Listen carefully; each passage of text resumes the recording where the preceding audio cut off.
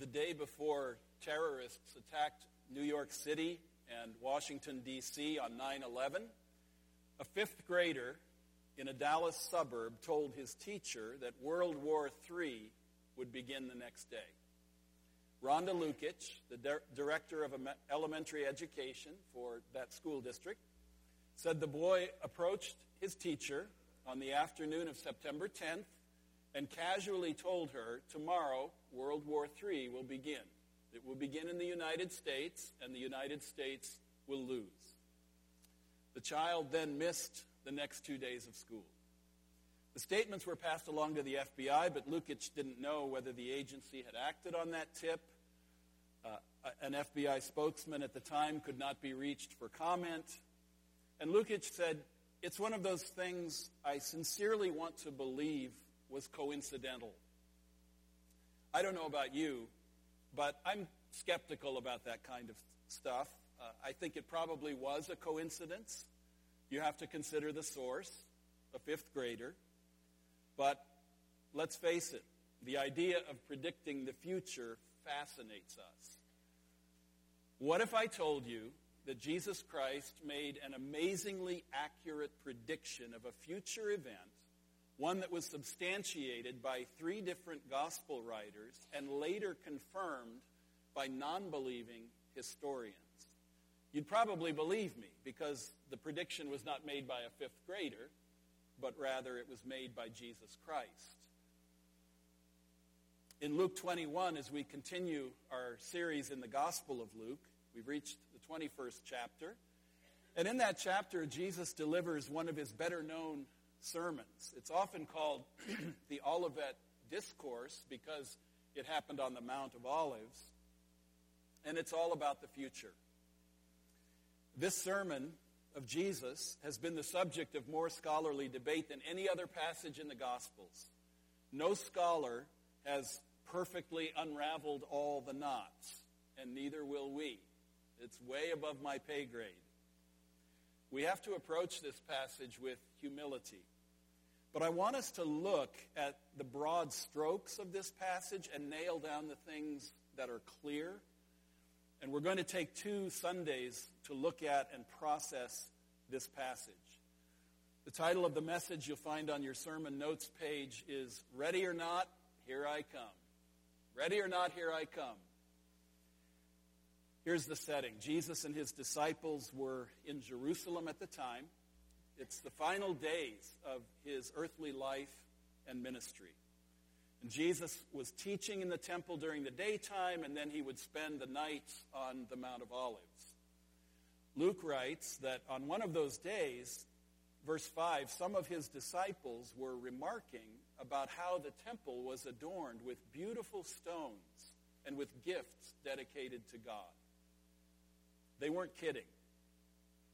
The temple was considered one of the great wonders of the Roman world. It had been under reconstruction for about 46 years at that time, and it was almost done. Almost done.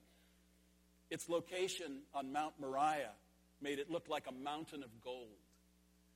Josephus, a Jewish historian, wrote that when the sun shone on the temple, it radiated so fiery a flash that persons straining to look at it were compelled to avert their eyes. It was blinding. That temple was breathtaking, kind of like those gleaming twin towers. Yet listen to what Jesus says, verse 6. As for what you see here, the time will come when not one stone will be left on another. Every one of them will be thrown down. That's quite a prediction. His words were tragically true. In 70 A.D., the Romans invaded the city and ordered both the city and the temple razed to the ground. Soldiers gutted it by fire, and then they literally pulled the stones apart in an attempt to reclaim the melted gold. When Jesus predicts the destruction of the temple, even as its rebuilding was being completed, the disciples, well, they were stunned. They couldn't believe he said that. Later, probably back at the Mount of Olives, they question him about this. Verse 7, Teacher, they asked, "When will these things happen? And what will be the sign that they are about to take place?" They want to know the times and the signs, the when and the what that will precede this terrible event. They're just like us. They want to figure it all out. I want to know. Inquiring minds want to know, right? Jesus goes on to answer their question, but some of what he says goes beyond the end of the temple. He also talks about the end of the world, when he will return to judge the nations. So one of the challenges of this passage is that some of the things he says about what will happen prior to the fall of Jerusalem also apply to what will happen prior to his return. We can divide Jesus' sermon into two parts in Luke 21. The first part, verses 8 through 24, which we will look at today, deals with the period of history before the end. The second part, verses 25 through 38, deals with the return of Christ and the end itself, and we'll look at that next week. In verses 8 through 24, Jesus says that difficult times are coming. Difficult times will precede the end. And we know that because we're living in it. He lists a number of what we might call signs of the age, signs of the last days. In verse 8, he talks about false Christs, false messiahs. He replied, "Watch out that you are not deceived, for many will come in my name, claiming, 'I am he,' and 'the time is near.' Do not follow them." Throughout history and in recent days, many have either claimed to be Christ or have made claims about themselves that would only be true of Christ. And you can think of some of them: Jim Jones and the People's Temple, David Koresh and the Branch Davidians, Marshall Applewhite and Heaven's Gate. So many cults, so many false religions that have arisen since the time of Christ. In verses 9 and 10, Jesus speaks of war. "When you hear of wars and uprisings, do not be frightened. These things must happen first, but the end will not come right away." Then he said to them, "Nation will rise against nation and kingdom against kingdom." Historian Will Durant once wrote these words: "War is one of the constants of history and is not diminished with civilization and democracy." It's kind of sobering, isn't it? War is one of the constants and is not diminished with civilization and democracy. And then he gives this statistic: in the last 3,421 years of recorded history, only 268 have seen no war. We live on a planet that is torn apart by war. War is a constant. Along with false Christs and the ongoing presence of war, Jesus also mentions natural disasters. Verse 11. There will be great earthquakes, famines, and pestilences in various places, and fearful events and great signs from heaven. Soon after Jesus preached this sermon, there was a terrible earthquake in Laodicea in which many were killed. Famines and plagues often go hand in hand with such natural disasters because many are left without food, without home. They're disenfranchised. They're diseased. We've seen so much of this even with our own eyes. There's been so much in the news, the earthquakes that are shaking our world and the things that follow in their wake. We don't know exactly what Jesus means by signs from heaven. We're always trying to figure this out. We don't know. That's the bottom line. We don't know. He may have been speaking of things like the vernal equinox, a lunar eclipse, or the Hale-Bopp comet lighting up the night skies. We don't know. Jesus also mentions a time of persecution that will be especially difficult for those who follow him. We don't like to hear that. We would like the time of persecution to not be especially difficult for those who follow him. But listen to what he says, verse 12. He says, "But before all this, they will seize you and persecute you, They will hand you over to synagogues and put you in prison, and you will be brought before kings and governors, and all on account of my name. Verse 16, you will be betrayed even by parents, brothers and sisters, relatives and friends, and they will put some of you to death. Everyone will hate you because of me. That's strong language. Jesus is pointing out that God's people will not be bubble-wrapped during this trying time, these difficult times that will precede the end. Verse 12 actually describes what would soon begin to happen to his disciples in the book of Acts. These things began to unfold. They were imprisoned and brought before both Jewish and Roman officials. Jesus also says families will turn against each other because of the name of Christ.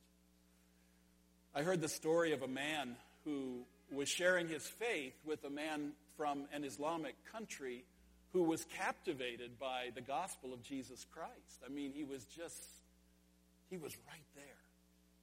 And when he asked this man if he wanted to pray and to put his trust in Christ, this is what the man responded. He said, if I do that, when I get back to my country, my family will disown me, I will lose my job, and my children will never be allowed to attend a university. So, in many parts of our world today, what Jesus predicted in this sermon is coming true. We are living in those days.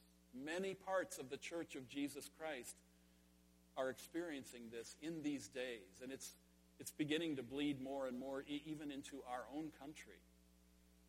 Verses 20 through 24, Jesus also speaks of Jerusalem being destroyed. When you see Jerusalem being surrounded by armies, you will know that its desolation is near. Then let those who are in Judea flee to the mountains. Let those in the city get out, and let those in the country not enter the city. For this is the time of punishment in fulfillment of all that has been written. How dreadful it will be in those days for pregnant women and nursing mothers. There will be great distress in the land and wrath against this people. They will fall by the sword and will be taken as prisoners to all the nations. Jerusalem will be trampled on by the Gentiles until the times of the Gentiles are fulfilled. So Jesus, in those verses, describes in detail what would happen in 70 A.D. Roman legions came. They would surround the city. Many would fall by the sword and be taken captive. The holy city would be trampled upon by Gentiles. The fall of Jerusalem happened exactly as Jesus said it would. But at the time, you have to remember this, at the time of Jesus' prediction, he must have sounded as crazy as that fifth grader who said World War III would start the next day on September 11th. This sermon of Jesus does not paint a very pretty picture, does it? But this is what Jesus tells us that we can expect as his followers between his first coming and his second coming, the times in which we now live. One of the mistakes Christians often make is to associate the very end of the world. But Jesus clearly says in verse 9 that the end does not follow immediately. The end does not follow immediately. And in verse 24, he has this interesting phrase. He speaks of the times of the Gentiles being fulfilled. What's he talking about? Well, Jesus is talking about that extended period of time that we are living in right now. A time when God's purpose is focused on Gentiles from all nations, people from all nations coming to Christ. So it's an amazing missionary period of time that's going on that we're part of. And Paul spoke of that same time in Romans 11, verse 25, when he said a partial hardening has happened to Israel until the fullness of the Gentiles has come in. So we're still in that period of time and history. Jesus said it wouldn't happen immediately, and it hasn't. It's not all a bed of roses, is it? Terrible things going on in our world. So how do we handle all of this? Living between the first and second comings of our Savior, our King, Jesus Christ. What do we do during these difficult times? If we go back through those same verses we've just read, we can see that Jesus tells us not to do several things, and that's important. What he's setting before us is how we who are Christians, we who are followers of Jesus, God's people, should respond with wisdom and faith. And first of all, this means that we should not be misled.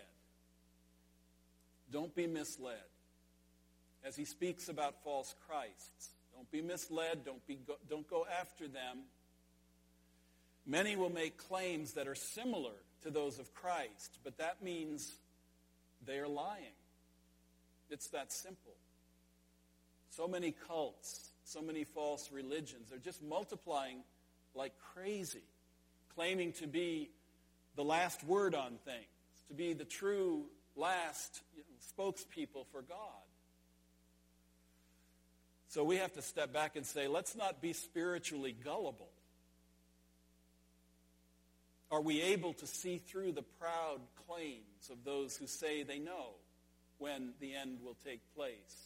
That they are the true spokesperson for God. That God speaks only or finally through them and not through Jesus Christ. They're the ones who are saying, and we've heard some of this in our own lifetime.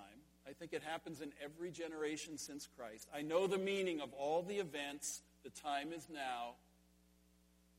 We have to be more discerning than that. We have to know the Word of God. We have to know the Word of God well enough that when something is off, we instinctively know it as followers of Christ. Jesus also says, don't be terrified. There's so much in the Bible, this phrase, fear not, fear not, fear not. It just echoes through all of Scripture because God knows there's so much that can create fear in us. He says, don't be terrified in these difficult times that are coming. When we hear of wars, we shouldn't be freaked out.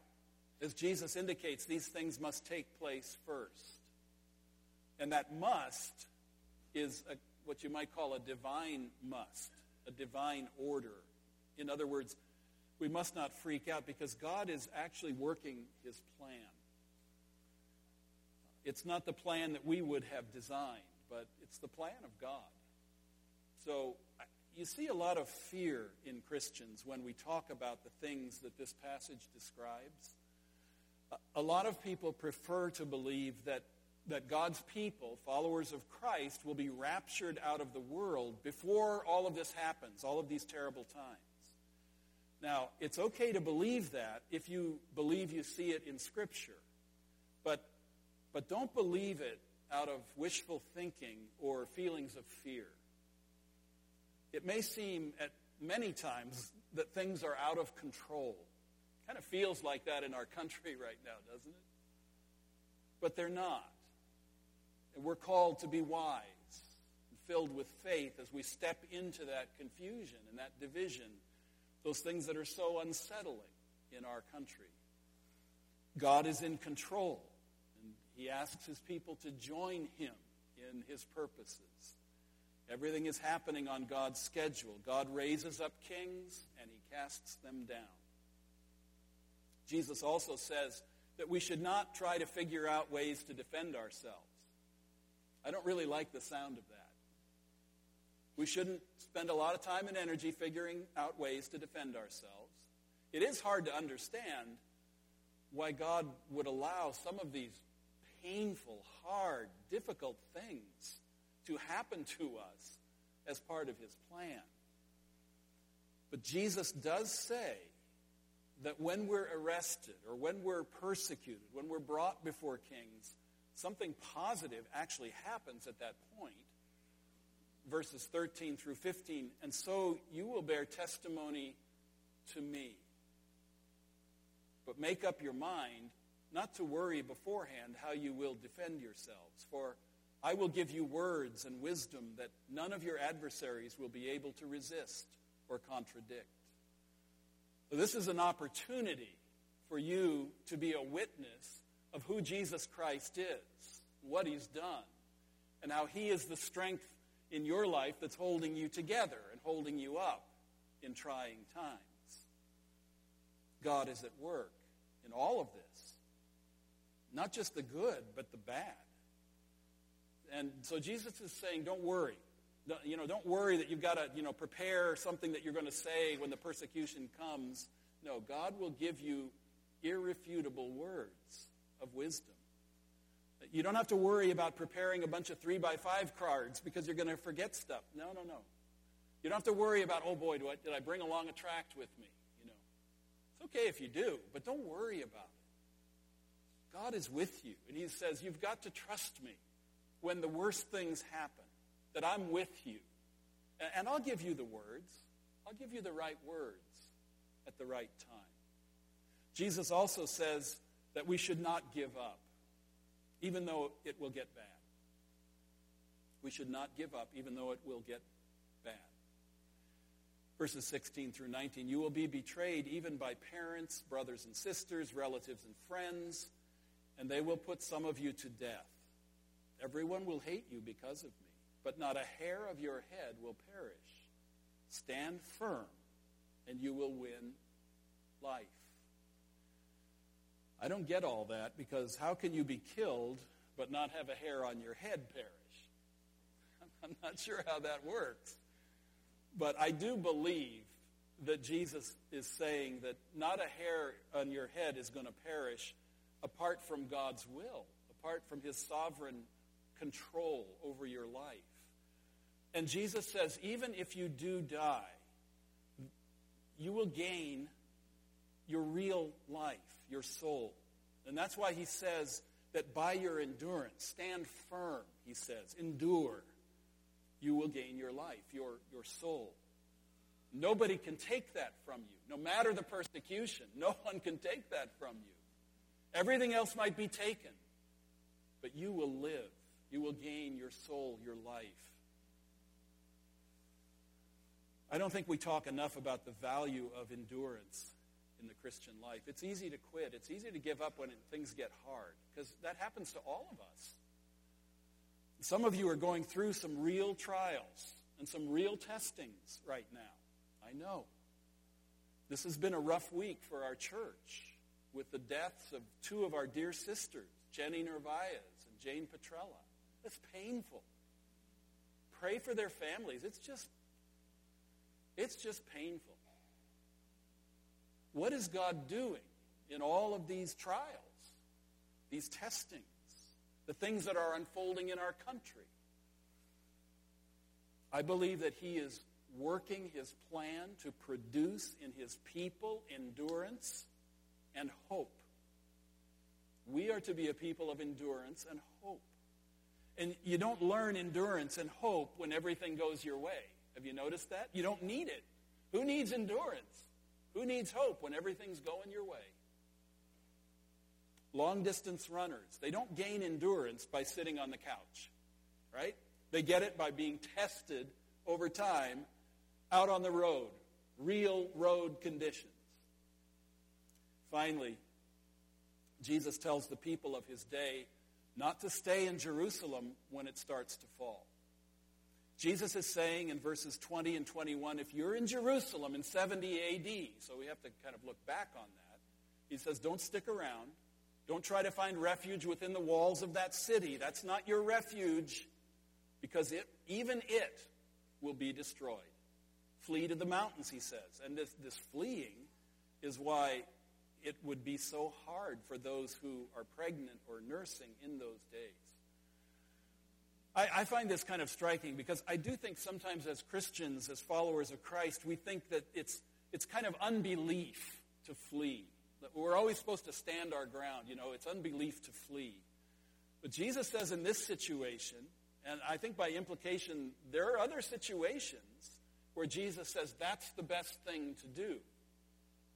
Why is that? Well, verses 22 and 23 says the people must flee because these are days of vengeance and wrath upon this people, he says. This is hard, but make no mistake, God was judging Israel through those events. They had rejected his son as their long-promised Messiah and Savior, and they were paying a price for that. Now, I take no delight in saying that. I find no joy in saying that. But it is biblical truth, and it is historical fact. So for me, it raises the question, where do people get the idea that God won't judge sin? That God won't judge rebellion? Or that his judgment won't be fierce? It won't be all that bad? I'll get through it. Not from the Bible. They don't get it from the Bible, and they don't get it from Jesus. So I think there are at least two big things that we're supposed to take away from these, what Jesus is talking about, the fall of Jerusalem in 70 A.D. And the first is, you can count on Jesus. You can count on Jesus. No matter what happens, you can count on Jesus. What he says is absolutely right and completely true, and it comes to pass without exception. That is so important. You know, we live in a world of half-truth and falsehood and lies and deception. And man, the words of Jesus, I mean, they ring true as completely trustworthy. You can count on Jesus no matter what. The second thing is, God is serious about sin. God is serious about sin. Jesus warned his audience in that day about judgment, and it came to pass just a few years later. His prediction was fulfilled to the letter. It was a terrible destruction that fell on what was known as the holy city, the city of God. But it became the city that chose its own sinful ways and rejected its own Savior to its own destruction. But please hear me well. As painful as the fall of Jerusalem was in 70 A.D., it will be nothing compared to the judgment of God that is coming. Jesus is warning us today about judgment. What will we do? Will we repeat the fall of Jerusalem in our own personal fall into destruction by rejecting our Savior? Because, well, frankly, we're just too in love with our own ways. Or will we flee from the wrath of God and run into the arms of Jesus? Will we find our salvation in the person and the work of Jesus Christ? Have you found, do you know, peace with God through Jesus, the Savior that God has sent for you? The Apostle Paul talks about this in Romans 5, verse 1. And he says, therefore, since we have been justified by faith, we have peace with God through our Lord Jesus Christ. What a wonderful verse. It just captures the heart of God, the heart of the gospel. It's saying that it's like you're in a courtroom, and your sin is before you. It's before the judge. And the judge miraculously says to you, you have put your faith in Jesus Christ. I declare that you are forgiven. I declare that you are righteous in the righteousness of my Son. And so we're not fighting anymore. We're not at war with each other anymore. You know, all that war and rumors of war. Well, here we lay down our weapons. And we humble ourselves before God and we say, I need peace with God. I got to stop playing God. I got to stop fighting against God. I have to have peace with God. And that's what Jesus came for, that we might have peace with God through our Lord Jesus Christ. So let's leave it there for today as we move to the Lord's Supper. We'll look next week at the second half of Jesus' sermon, where he speaks about signs of his unmistakable coming. And oh, how we need to hear that. In our broken, hurting, divided world today, there is hope. There is hope on the way in Jesus. We are a people of hope because he is the God of hope. So stand firm, hang in there, endure. Jesus is coming back, and he's coming back one day soon. Amen?